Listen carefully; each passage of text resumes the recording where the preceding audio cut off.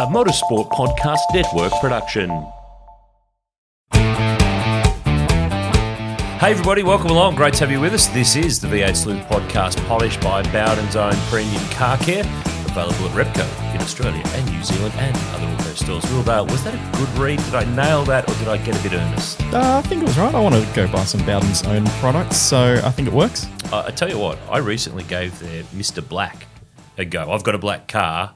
Great stuff. Sensational. Yeah, right. You know how you get the... Look, we're going off into product land straight away here, but you know how when you've got a car that's got the trims and they're faded? Yes. Oh, sensational. Anyway, Mr. Black, get on board. It's good stuff with Bowden's own premium car care. This episode is one of our popular eps this year where we talk about the upcoming track event round of the Repco Supercars Championship. And because it's this time of year, we've got our Gold Coast on because it's the Boost Mobile Gold Coast 500, which is a perfect opportunity for you and I to talk Surfers Paradise, Gold Coast racing history from basically when the street circuit debuted with Indy cars in 1991. Of course, supercars, V8s, Group A, 5 litre, whatever they were there at the period, came along in the 90s as well. But when you think about it, the funny thing is as we go to this next round of the championship, we're fighting for a championship. Brody Kostecki, Shane Van Gisbergen. It's very much a supercars round. It's under Motorsport Australia, formerly CAMS. It's completely different to what it was when it started in 1991, which was a round of the PPG IndyCar World Series, as I think it might have been called there. Might even have been called the Kart World Series. I reckon the IndyCar rebrand didn't happen Next year. Yeah. I think you might be right. But they were called IndyCars as generic terms, but remember, though, that there was a massive poo fight leading up to that event where drivers were threatened with being banned from FISA/FIA competition if they competed at this event. How things have changed. Oh, absolutely. I mean, FISA, FIA thought it was a massive overstep of kart to go outside the bounds of North America where, like, they didn't mind them doing street races and road races in their home country, on their home continent in the US and Canada. But heading out over the Pacific was heading out into the FIA territory, and they said, "Oh, I don't know about this. I don't think you guys should be doing that." And there was all sorts of political blustering going on. Like the FIA threaten's probably the wrong word, but suggested they might even run their own IndyCar style oval racing series. I remember that. Yeah.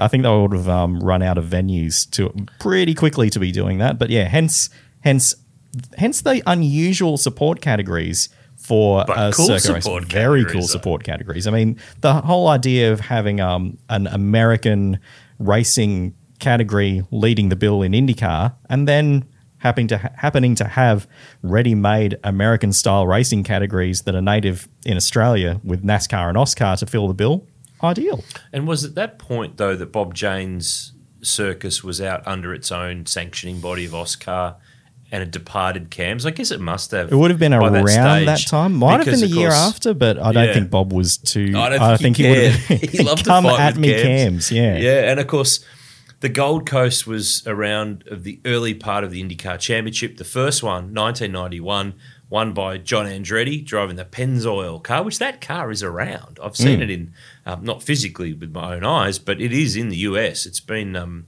at various car displays and things over the journey. It is the car that John Andretti drove to victory. And a bit of a surprise result there. And, of course, he'd been to Australia before and had raced with Gary Rogers at Bathurst famously when he turned up on crutches with the busted leg and Gary didn't know. Yeah. I think Gary had aimed for Mario and ended up with John, so he got an Andretti out of the deal. And I think John had raced Speedway out here as well. Yeah, and I do remember that only because this is on one of the classic Australian Motorsport DVDs with some old Thunderdome racing, that he actually went to the Thunderdome the weekend before because Mike Raymond grabbed him in the commentary box and did a little bit in the NASCAR. But when you think back to the original Gold Coast track, oh mate, those chicanes were so slow and tight, and they had sand, gravel in between them, like insane, like a whole other world. It wasn't until, I think, Nigel Mansell turned up when he did his big switch from F1 to IndyCar for 93, looked at everything and went, what are you all doing? What is this all about? And after that, some of the chicanes got opened up, like the original first chicane on the back side of the circuit. instead of having a concrete wall lining it all around the inside, they opened that right up. And same with the really fast beach chicane. They opened that right up, and didn't that have caused some issues? Just a little over the journey. There's been a bit happen at that place. I love those early years of NASCAR, Oscar. Charlie O'Brien tells a great story on the pod for last year, year before, I can't remember now. I think last year, where he put Greg Hansford in his other car. And in those days, there'd be multiple races for Oscar NASCAR, but it was the last race that was the points-paying, prize money paying race. I'll get the order right. It was all about the cash. And by the way, there was a few points. And in the end, Greg, driving one of his cars, won it, and he sort of went, oh, hang on a minute, cash. So that was a good story. But there was, wild and wacky. There were celebrity races in the early years with various types of cars. Pro-Am race as well. So it wasn't just, so they'd have, I don't even know if you'd call it Pro-Am, because it was like Gold Coast business people / like Craig Denyer was one of the AM drivers. In one. Yeah. I feel like he was with Pete Gagan. Yeah, I think you're right. Yeah.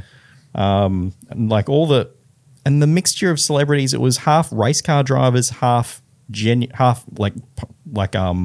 pop culture celebrities. Like Tina Arena, I think, was in that field. How's Joe your Bailey. memory going? Yeah, This is impressive. Yeah. I loved the advertising campaigns at the time for those early Gold Coast races. They had great slogans. They had great imagery, really, like Thunder in Paradise, I think, was one of them one year. And they used to do a travelling roadshow as well. They took one of the old March Indy cars that the organisers had and took it around Australia to help promote the race. Yeah, it really was at that time that IndyCar racing, of course, the Mansell era of '93 blew it all apart. It absolutely rocked the socks, and that's why the FIA were nervous. FISA, FIA, same thing, at what IndyCar could be and actually became after that, because 93 was when Mansell came along, won on, was it debut? First time there. Yep. And first time, because he was and the great thing was, reigning Formula One champ left and then won the IndyCar championship that year before Prost had wrapped up the Formula One. Held both titles for a week. Held both titles for a week, which is just unbelievable stuff. But when you talk about the Gold Coast event now, it's very different. And people still call it Indy. Isn't it amazing how the hold of, whether it's, we still call the Adelaide event Clipsal. It's just the power of a brand and a name. And even later on, once there was the war in America and kart and the Indy Motor Speedway split, Tony George and kart, they were still allowed to call it the Gold Coast Indy race here because it wasn't covered. Well, as long as it wasn't in the United States, it wasn't covered by could the still whole, call it Indy, right? Even though the cars weren't the cars that competed as Indy cars or at the Indy 500 or the IRL until the last time they came out. Yeah, things had changed by that stage. Yes. It all came full circle. But obviously, the thing with the Indy event for so many years was the parties. How crazy and wild it got! It was really schoolies for adults for the best part of 15, 20 years. So I've heard. I was never there. You never went? I've never been to a Gold Coast Indy or 500 or 600 or the Gold Coast event. Don't admit this. I haven't. We have to get you to one. Seriously.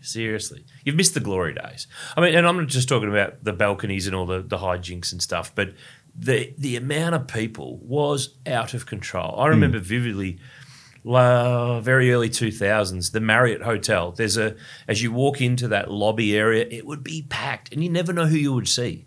Yeah, right. Like Al Unser Jr. just wandering through there, going to get his key for his room. As you walk in there, I can still picture it. If you walk in to your right, I don't even know what's in that area of the hotel now, but it turned into a massive bar during that race week, and it was chockers. You could barely ever get in. It was out of control. It was just unbelievable. But this track and that event just put Australia on the map for North American racing, because we'd had, by that stage, Formula One had turned up in 85, the World Motorcycle Grand Prix, 89? Yep. And by 91, when the Gold Coast came, it had gone Eastern Creek. Yeah. IndyCar comes along for 91. So we've got all the big stuff. Like, it's all finally here in that period of 5 or 6 years where we went from none of it to all of it. And the whole point of it was Queensland government funded get Americans to come to the Gold Coast, come to Australia, come to Queensland and spend their tourism dollars. It was a huge thing for them for all that period of time, the whole international promotion of it. That was the whole point. And it worked. It totally worked. I mean, I still speak to some people in the States who, through our work with Indy Sleuth and some of the old cars and things, who were involved in the kart days, and they all longed to come back because they used to love it so much. There was no one who hated the trip to Australia. There was other tracks and other calendars and countries on the calendar that they weren't that thrilled to have to go to, but they could have their arm twisted to have to do the Australian trip, no matter how long that flight in the end was. But it took until 94 for V8 touring cars to appear there for the first time. Non-championship stuff. Well, en masse, because they'd kind of snuck in the back door a couple of years earlier as part of the ongoing CAMS categories can't race there. It's kind of softened by 92, but there was still no formal, like, touring cars weren't racing there. No. But there was Thunder Sports, which was essentially sports sedans and a few other things. And those other things were Group A touring cars. So the 3 B&H BMWs of Tony Longhurst, Alan Jones, Paul Morris. I think Kevin Waldock had his Sierra. A few of the Commodores. A couple of privateer VL Commodores in among it all too, because it was kind of the licorice all sorts. Yeah. Whatever, however category. But you're right, yeah. So touring cars had run there, but not as touring cars as a category. So 94, I think it was the Courier Mail 100 from my memory. I remember watching the Saturday race, but John Bowe became the guru. The guru's there because he won the first 2 races. I think he swept in both 94, and I think he swept 96 as well. And he did, yeah, but there was no V8s there in 95. No. It took until they really got Tiga up and rolling to get everyone on the same page to get back for 96. So in 95, the Super Tourers actually ran there, and then they stayed there for 96. But then after 96, V8 Supercars as a brand was born, and it became V8 Supercars the primary support category product to what by then was Champ Car, after the not being able to call it IndyCar anymore. There's a whole other podcast in that, by the way. And for so many years, we had that scenario on the Gold Coast with the V8 stuff of, remember that the event was usually from 91 to 97, it was in sort of March. Yeah. But for 98, there was a calendar swap and it went to October. So that obviously put it in a unique position. So the V8 Bathurst was pushed back was in November because it couldn't be on October like it had been in 97. So they just had to get a bit of calendar separation between the two. But then you had this scenario where teams were not trying.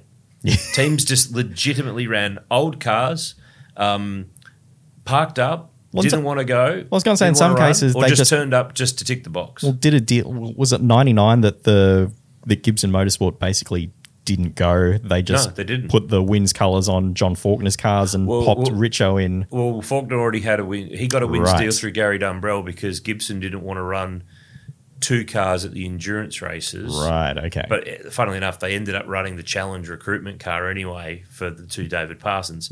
But yeah, you're right. For the Gold Coast, they parked Murph and Richo's cars completely. They were backing John Faulkner to be the second Wins car for Bathurst and the Enduros, still run by JFR, but they put Stephen Richards in Beth. Yeah, John's spare VS with Wins on it to tick the box for Wins. So you had all these scenarios with old cars. The new cars were being kept at home for Bathurst because they didn't want to wall them, and which teams did wall them very often. John Bowe did that one year. Garth Tander did it another year. Was it the year that they won Bathurst, Tander, or maybe it was the year before? But it was that year. Yeah. So, and then you had a scenario. It was getting silly. It was actually getting silly because Glenn Seaton didn't want to do it because he had his car shunted in 97. So he put Crompton in one of their old cars for 98. And it got shunted as well. And of course, and it broke the Watts link when he was leading. So he's got the shit still about that 25 years on because you know the worst part? Larko won. And that was Larko's 98 weekend of bliss where he had never won a V8 race before and then won 2 in 2 days. Every lap in under a minute. Every move made to matter. Every decision impacting the outcome of the race. Supercars in Perth. Every second matters. Bosch Power Tools Perth Super Sprint, May 17 to 19. Book now at Ticketek. Supercars. Unforgettable. So there were some memorable non-championship Gold Coast V8 memories, but there's nothing that really stands out to me above some crashes and the fact that blokes didn't try, or they ran old cars, or they just kind of didn't really want to be there, given Bathurst was 3-4 odd weeks away. Well, that's it. It presents a funny scenario that you go from a year of watching all these VT Commodores and AU Falcons running around, and all of a sudden, like it's retro round. They're all back in VSs and ELs. It's a good way to put it. Like Paul Radicic got his first wins in a V8 supercar in the EL. In the EL. In 99. Yeah. That's right. Yeah, they parked the AUs.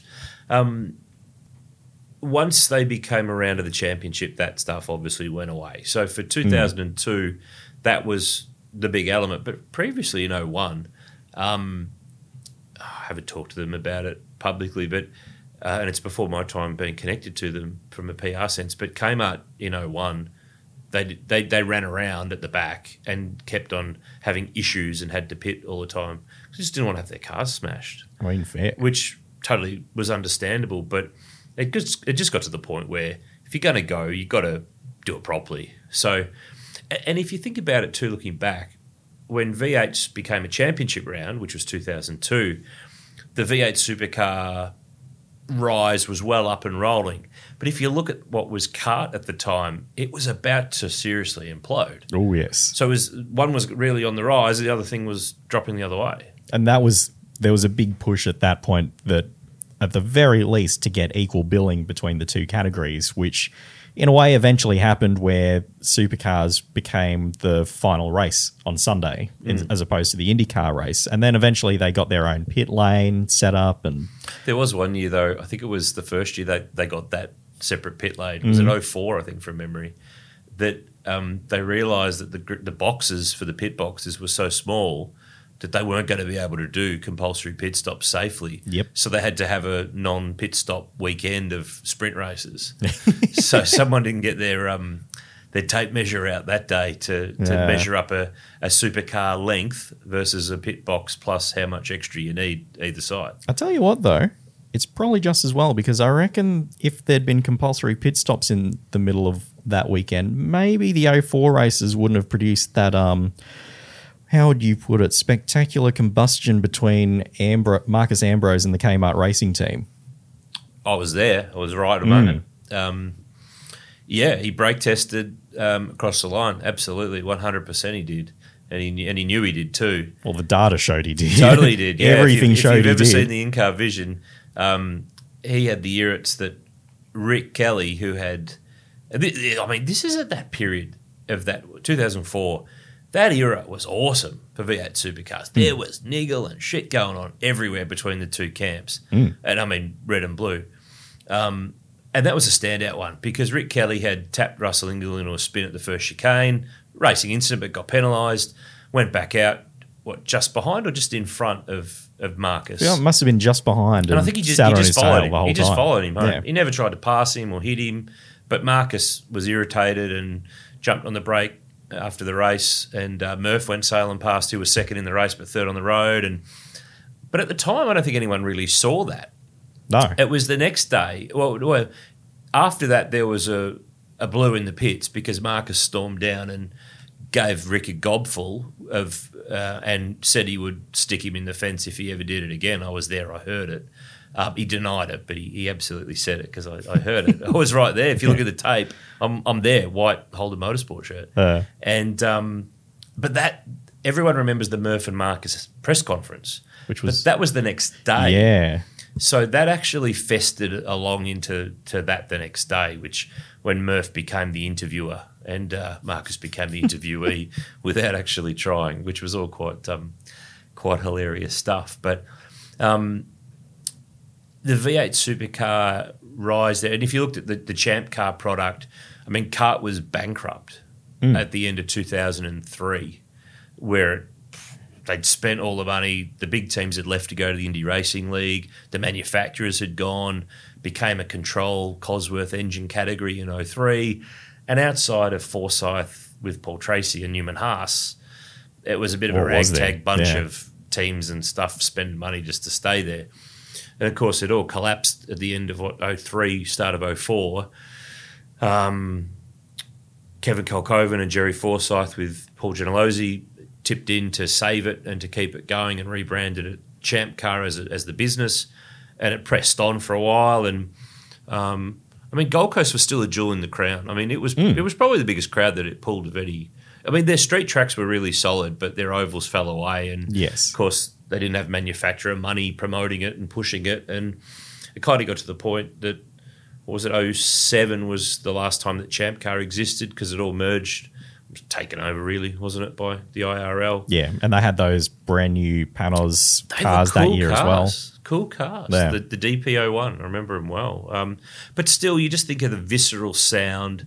I mean, to see a Champ Car of the late 90s, even into the mid-2000s, like, they sounded cool, they looked cool, far out they were fast. I mean, they were seriously impressive bits of kit. And even when they rolled out those IRL cars in 08, they were good, but the kart turbo cars, they were big stuff. Which is funny to think, because the IRL cars were normally aspirated. So you think of what a normally aspirated engine normally sounds like compared to a turbo, you'd normally back the non-turbo engine to sound better. But but those Champ cars, I love looking back at that era, because they just were, they were, even in their Cosworth detuned state when it was a control engine, they were still high 700 horsepower. Oh, yeah. But, back in the manufacturer war era, they were 900 plus. Like, they were...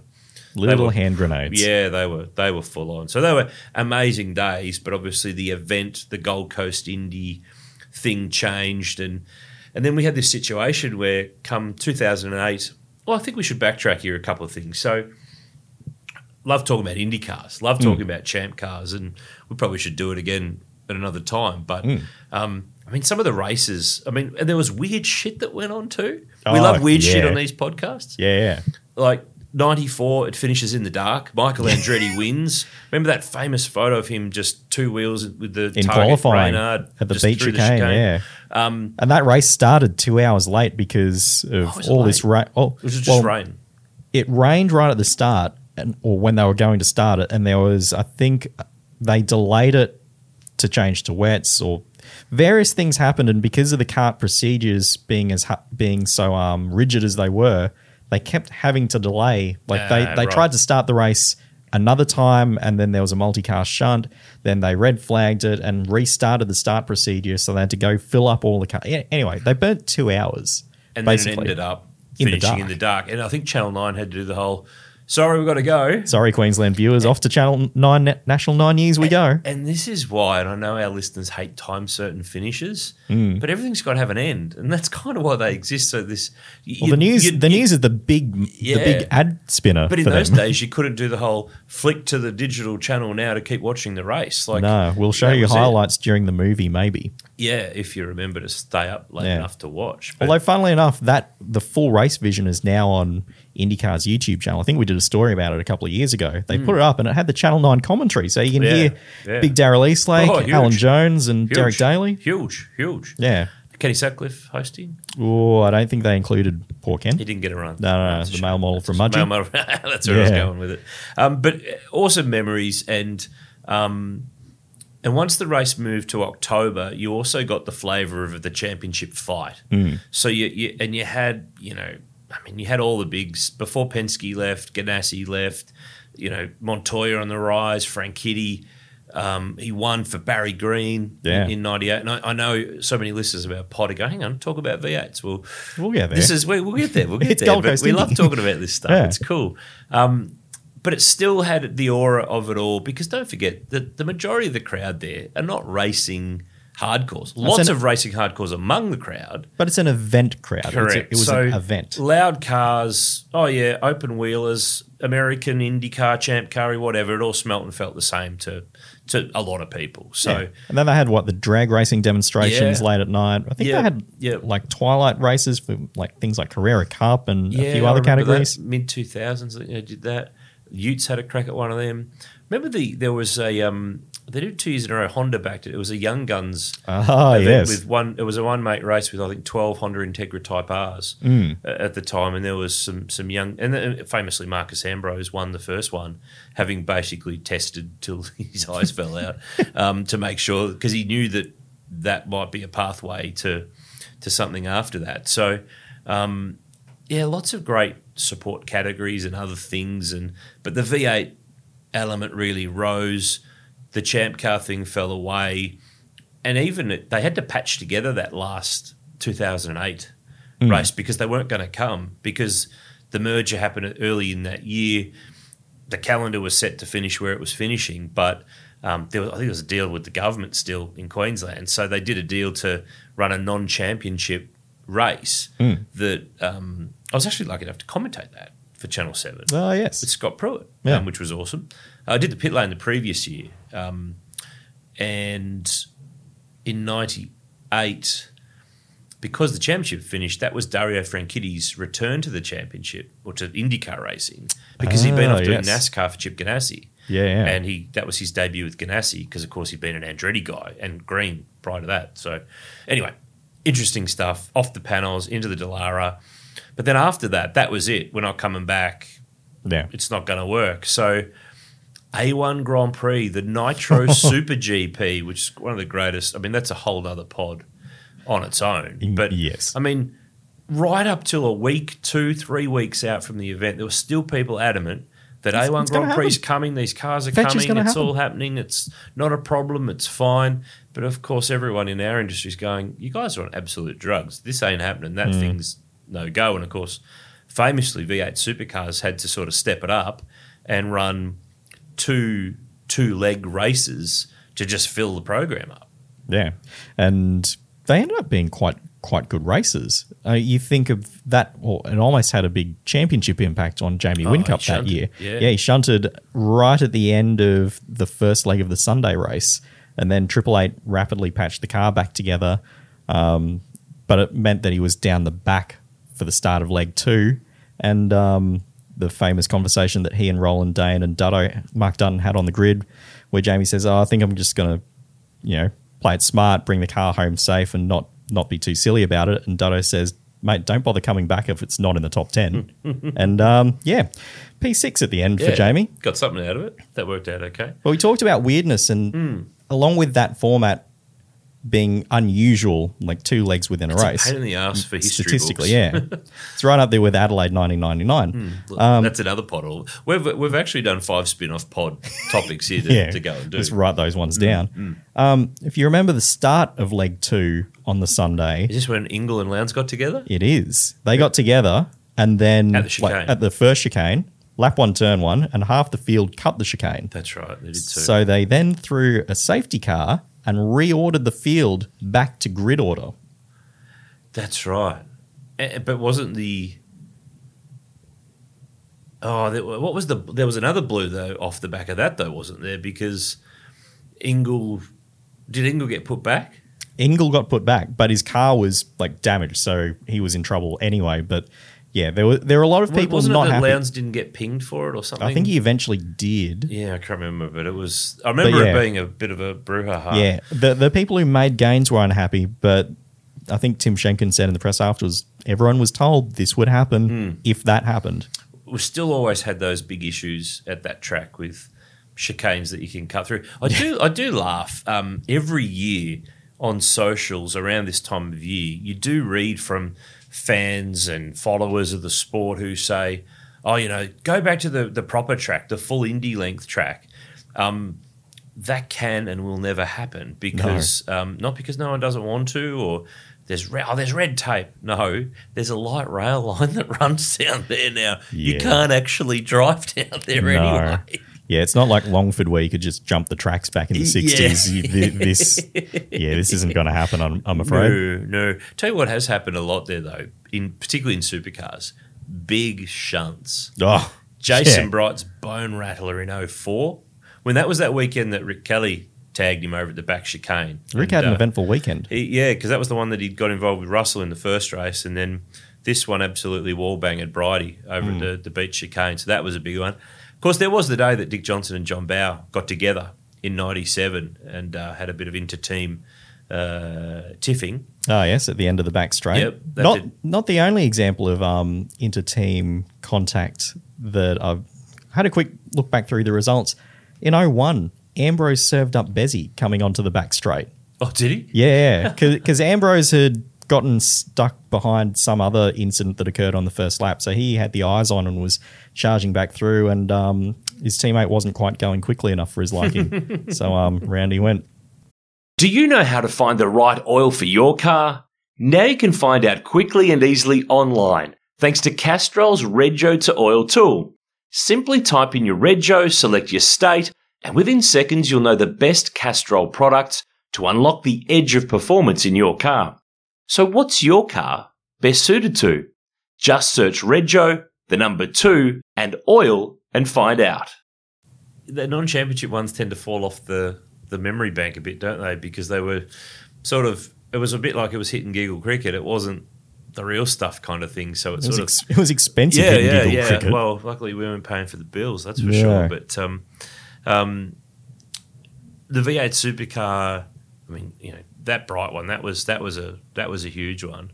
Was it 99 with Ellery, Tander, and Lowndes that put the 96 Bathurst winner to bed for a long time? Yeah, there was. Yeah, that was on the exit of the first chicane. I can't remember. Second chicane. Yeah. And then poor Steve got hit by the medical car or something. The course car or something cleaned him up on the way in. And then previously to that, 97 was when there was that big, huge nose to tail at one of the chicanes with Seaton and a bunch of blokes just Steve Richards, plowing Steve Johnson. On in. Yeah, it was all messy as well. And it's always been the nature and the possibility of that track. But yeah, there's been weirdness there over the years too. I mean, 2012. What was the 2012 one? Two attempts to start the race with cars going. Yeah, Ricky Taylor rolling down the road in that GRM car, and because I've got to say that I really did enjoy those Gold Coast International V8 races. Was it 2010 to 20? What was last year we did that? That is a very good 12, question. 13? Yeah, it would be 2012 because it was Enduro Cup 2013. Yeah, so I really enjoyed those because you got to see things that you would never see any other time. No. And this is one of my little things about the Gold Coast event, that it needs some froth.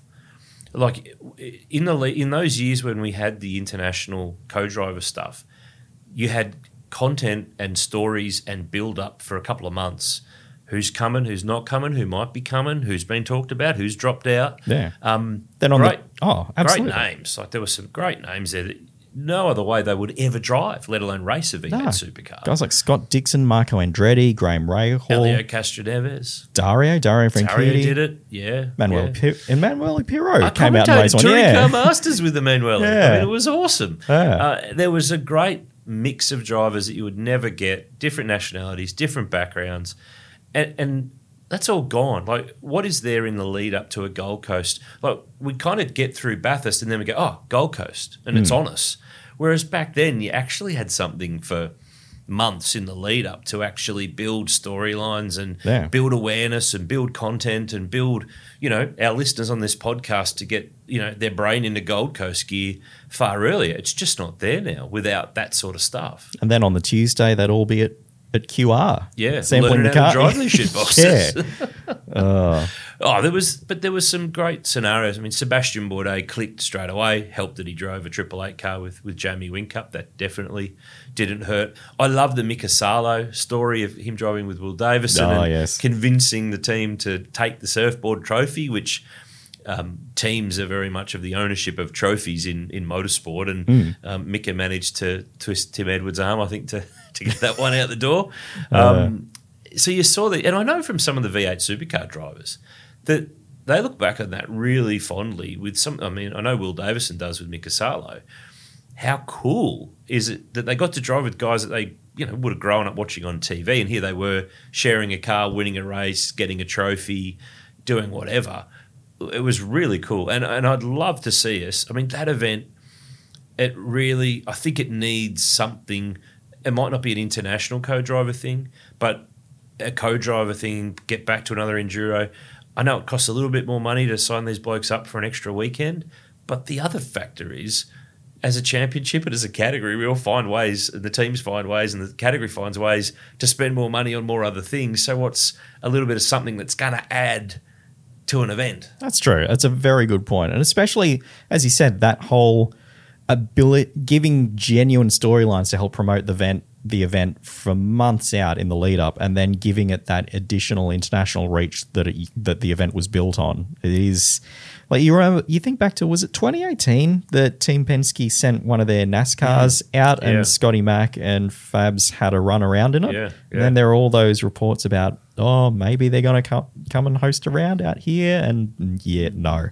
Never going to happen. No, which is a shame, because that would be cool. Yeah, but that's the sort of big picture thinking that I just don't feel or see around anymore. Like, okay, there's a lot of questions and possibilities as to why you couldn't have a NASCAR race here, but, you know, you got to think big, you got to think grand, you got to think different, I think, sometimes, and that'd be great for the Gold Coast event to really put it back on the map with a real piece of identity, that it's got something that Adelaide doesn't have it, Albert Park doesn't have it, nowhere else has got the sort of things that it's got and it can have. So otherwise, it's just another race meeting. It just happens to be downtown. Yeah, exactly. So, and I think the days, I mean, there's always the story of getting IndyCar to come back to the Gold Coast, which I think it'd still be suited to the shorter track. I think it would still be. I think it would probably be better suited to the shorter track, to be honest. Yeah. Obviously, they've got this thing, though, when they want to finish their championship in the States in September. To avoid the NFL. Yeah. But and it probably doesn't stack up financially at this end for someone to fund having them come. But, I mean, outside of that, there's really no other international circus that you would, pay to bring that would add to the wow factor. So you put the stars in our cars. I mean, I'd still be up for an enduro even if it was all the same drivers from Bathurst, because it just adds a bit of factor to it all. And is there an Enduro Cup anymore? Do we actually have one? No. Why don't we? Well, we only had one Enduro there per year for a little while. But we had two this year. Well, that's true. I think Connor O'Brien, our website editor at V8 Sleuth, put together what the Enduro Cup standings would have been. Yeah. And it was always I liked the Enduro Cup because it gave another storyline at a time of the season when, okay, maybe the championship might have been almost done. And it's another sponsorship property too, which is always handy for very good a bit of commercial reasons as well. But yeah, there's been some great stuff on the Gold Coast over the years.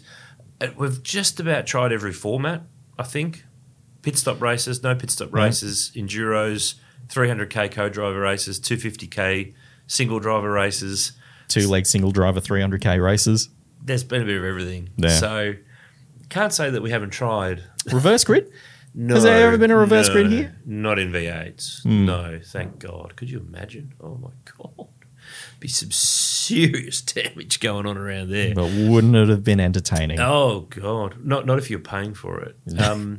I have the really big memory, too, that whenever I go there every year where the track used to run down past, they turn left at what was the second chicane to hairpin it back alongside the beach.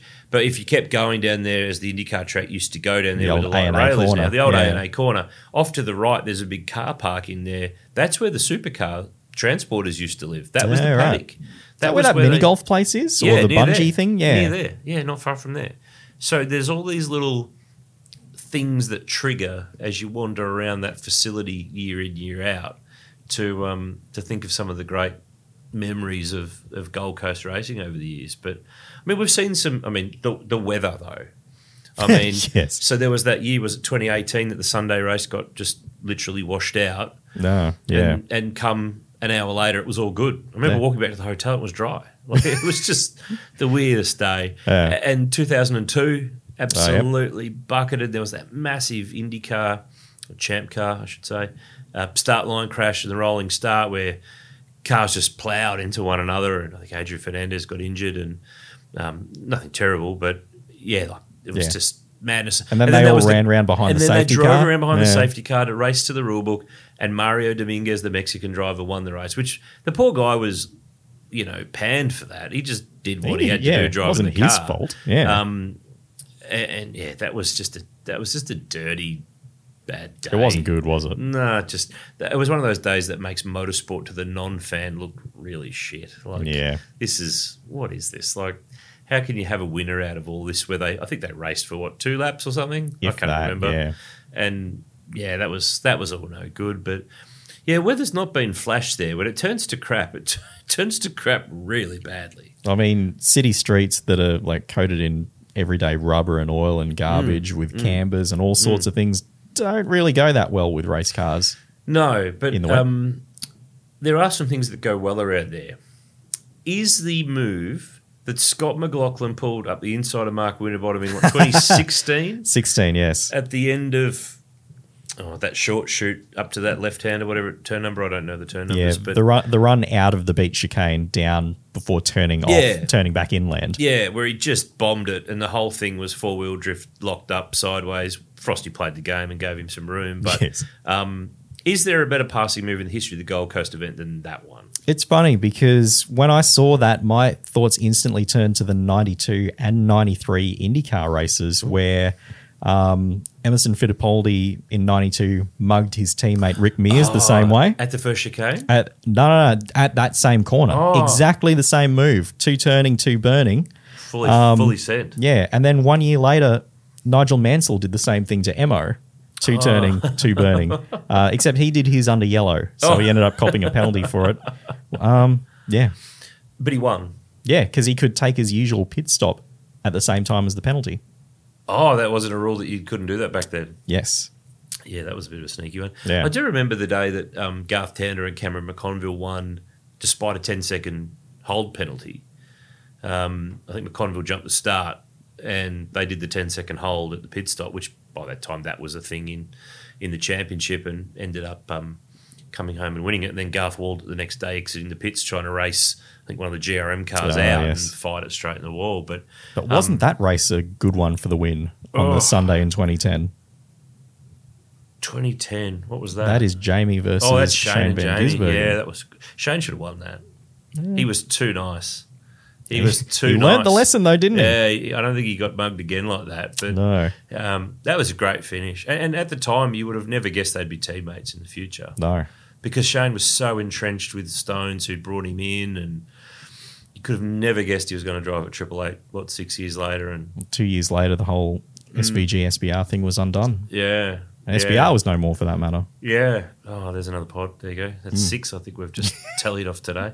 Of course, that was the year that Jacques Villeneuve drove with Paul Dumbrell and absolutely lit it up when he got punted by Greg Ritter at the hairpin on the first lap and just sat there with the thing on the limiter, just fire and smoke. And I think he slapped Will Davison on the way by and he slapped someone else as the thing flicked back the other way. Literally all 3 FBR cars were out of contention. Because Yulden was in the wall already, wasn't he? Well, because Yulden and Villeneuve had made contact at turn 1 on the entry to the chicane.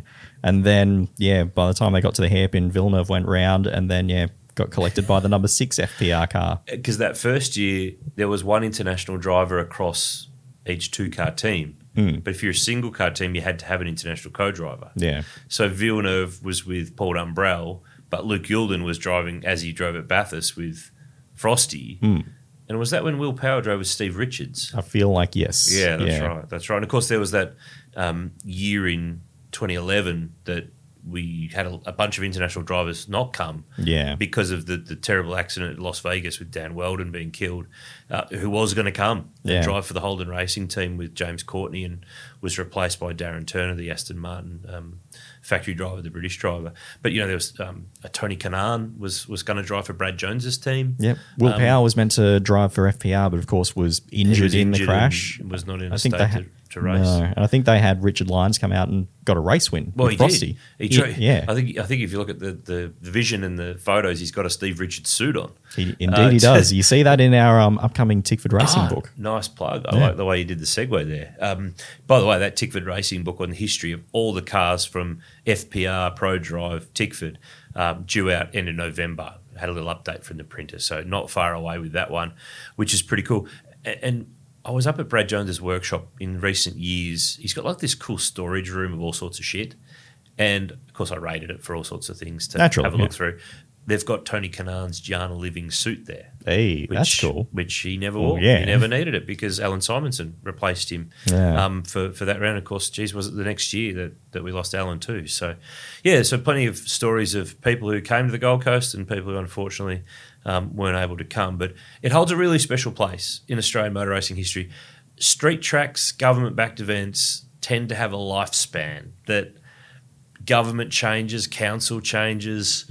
That to last this long, it's impressive. Absolutely, especially if you look back to those early years, just how shaky it was financially. I mean, the state government was doing disaster. Like if you recall, Alan Grice, the Broadwater MP, federal member, what was it? the state member for Broadwater. Yeah. So the race Honourable was in his member, honourable Mike member. Framing used to say. Yeah. Yep. The race was in his electorate, and he was part of the committee that was doing the big financial deep dive into the event. And for a long time, it looked like it would eventually have to have the plug pulled due to how much it was costing the state government. And in the end, IMG came along, Tony Cochrane came along and helped turn it around. It's interesting too that was one of the very first events that started the era of Channel 10 as the home of motorsport in this country, because it was Channel 9 event from 91 to 95. Yeah. And then Channel 10 took over for that 96 year. Of course, they got the V8 rights the next year. They got the bikes. They got the super bikes. They got super tourers. They became the home of motorsport for quite a while there. Everything except Formula One until 2003, I think it was. So, and Gold Coast was a big part of that. It was part of getting that all rolling in 96 and then becoming part of that kind of regular motorsport offering that they had every year. So it's a cool event. It's a cool event. Yes, it's not quite what it used to be, but it's going to be a great championship fight. I love that we've got a fight on our hands for this year, because how often have we been to the Gold Coast in the past and it's kind of been done or done-ish? Well, last year it was done on the Saturday. Yeah. Shane Van Gisbergen secured the title with his 20th win of the season, and then and then went back and got the 21st the next day. Yeah, and just did it easy. I mean, he smashed them. But we've got 131 points between Brody and Shane. Yeah, so Brody can mathematically clinch it if things were to go very badly for Shane on Saturday and Sunday. One thing Brody can, and maybe might be easier for him to secure, is the Pole Champion Award for this year. Yeah, so he's up by a couple over Will Brown. By exactly 4. So Will's got to get all 4 remaining on the table. Correct. To even, tie it, or to get up by... To tie. And then does he lose it on a countback? We haven't gone would that have far to look yet. at it, We haven't got that far. But support category-wise, Porsche Carrera Cup, that's on the line. They're fighting hard for that title. You've got the V8 Super Utes, which at last count, they've got a really solid field again. That's their final round, so there's a championship on the line there. And they've been good to watch around there I've got to last say, year. I know we're not a V8 Super Utes pod per se, but full props to the Cedars boys, to everybody involved in that category. I know that some people online give it a hard time, but probably out of habit rather than having a look at what's going on. They've put regularly 20-ish cars on the track. They look good. They sound good. There's a mixture of them. They race pretty good. They've done a really good job. And if you look at some of the other categories and their field sizes and stuff like that, they've done a nice commercial job of that whole scenario. And there's some more news coming in Super Utes in the next day or two after this pod drops. That's good news for them as well. So full props to them. They've done a really good job. And the other thing I wanted to quickly mention at the back end of this pod before we leave, sports sedans. Oh, yes. Are back on the Gold Coast How for the good. first time since 1997. I had to go right through the old magazines to find that, back to the days of, I think the wins were split between Mick Monteroso's Escort. What a car. Yeah, and Kerry Bailey's Supra. Also, what a car. Who, don't think he finished the first race, started 28th and won the second race. I think it wasn't a round of the championship or anything like that. It was just a sports sedan support weekend. But that's another category that I tell you what, they've done a really good job there. Running at Bathurst, 30-plus cars. They've got a max capacity field of 32 for the Gold Coast. And you know what? When you've got categories these days, pretty much every category is one make or same. Like, You can't say that about you sports can't say that sedans. about sports sedans. There's kind of anything and everything. So, Rotaries, big cars, small cars, space frame cars. Yep. State series runners, national series competitors. It's a really good blend, and I'm looking forward to seeing them on the Gold Coast to turn back the clock of history, because it's been a while since that category's gone for a run around the streets of Surfers Paradise. So that's going to be a whole pile of fun this weekend as well. So, 3 support categories, 2 lots of 250Ks of supercars. James Moffat is, of course, out of co-driving. Enduros are over, but he's back with me. So we're SEN radioing. But for the first time this year, we're going to be together on site for 2 days. Well. He'll be sick of me by the end of Sunday. It'll be like the commentator in Enduro Cup. Yeah, exactly. We're going to do the shootout and the race each day on SEN around the country. So tune in on the app if you want to keep in touch with the Mothman and I doing our thing. But Gold Coast, as we depart and get ready for a big weekend of racing at Surfers Paradise, what's your favourite Gold Coast race from over the journey? Ooh. There's so many. So I Indy kind of have or to. V8s? I kind of have to Either declare my allegiance as being a Paul Tracy fan from back in the day. So got 95 95. ranks up quite highly, and full credit to Michael Andretti for his drive that day with only 4th, 5th, and 6th left in the gearbox to almost get second. The 92 race I always enjoyed as well, with the massive downpour in the middle and the battle between the Penske pair to the end.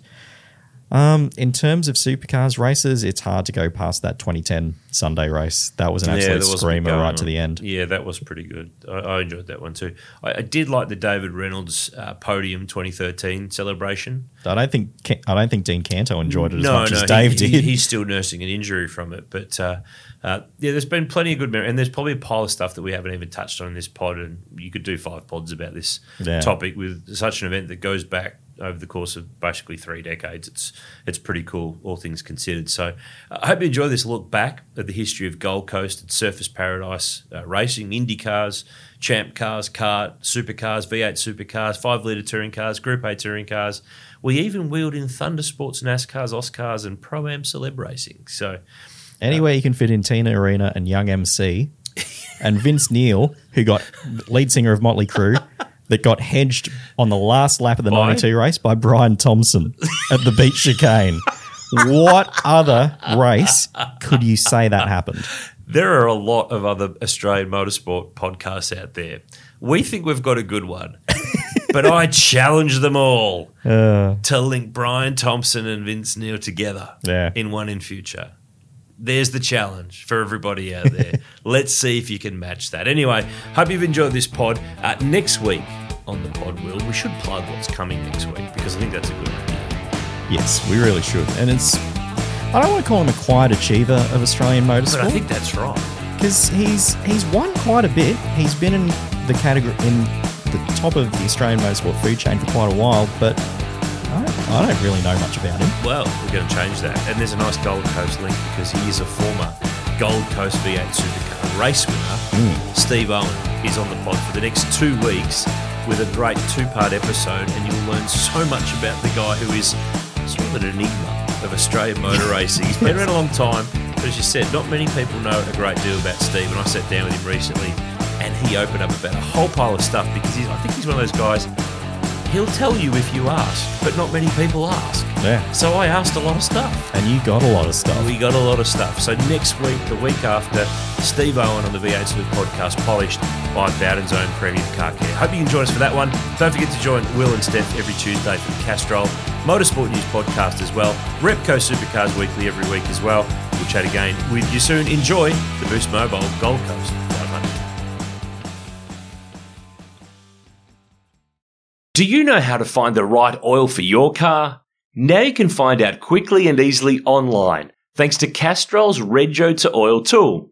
Simply type in your Rego, select your state, and within seconds you'll know the best Castrol products to unlock the edge of performance in your car. So what's your car best suited to? Just search Rego, the number 2, and oil and find out.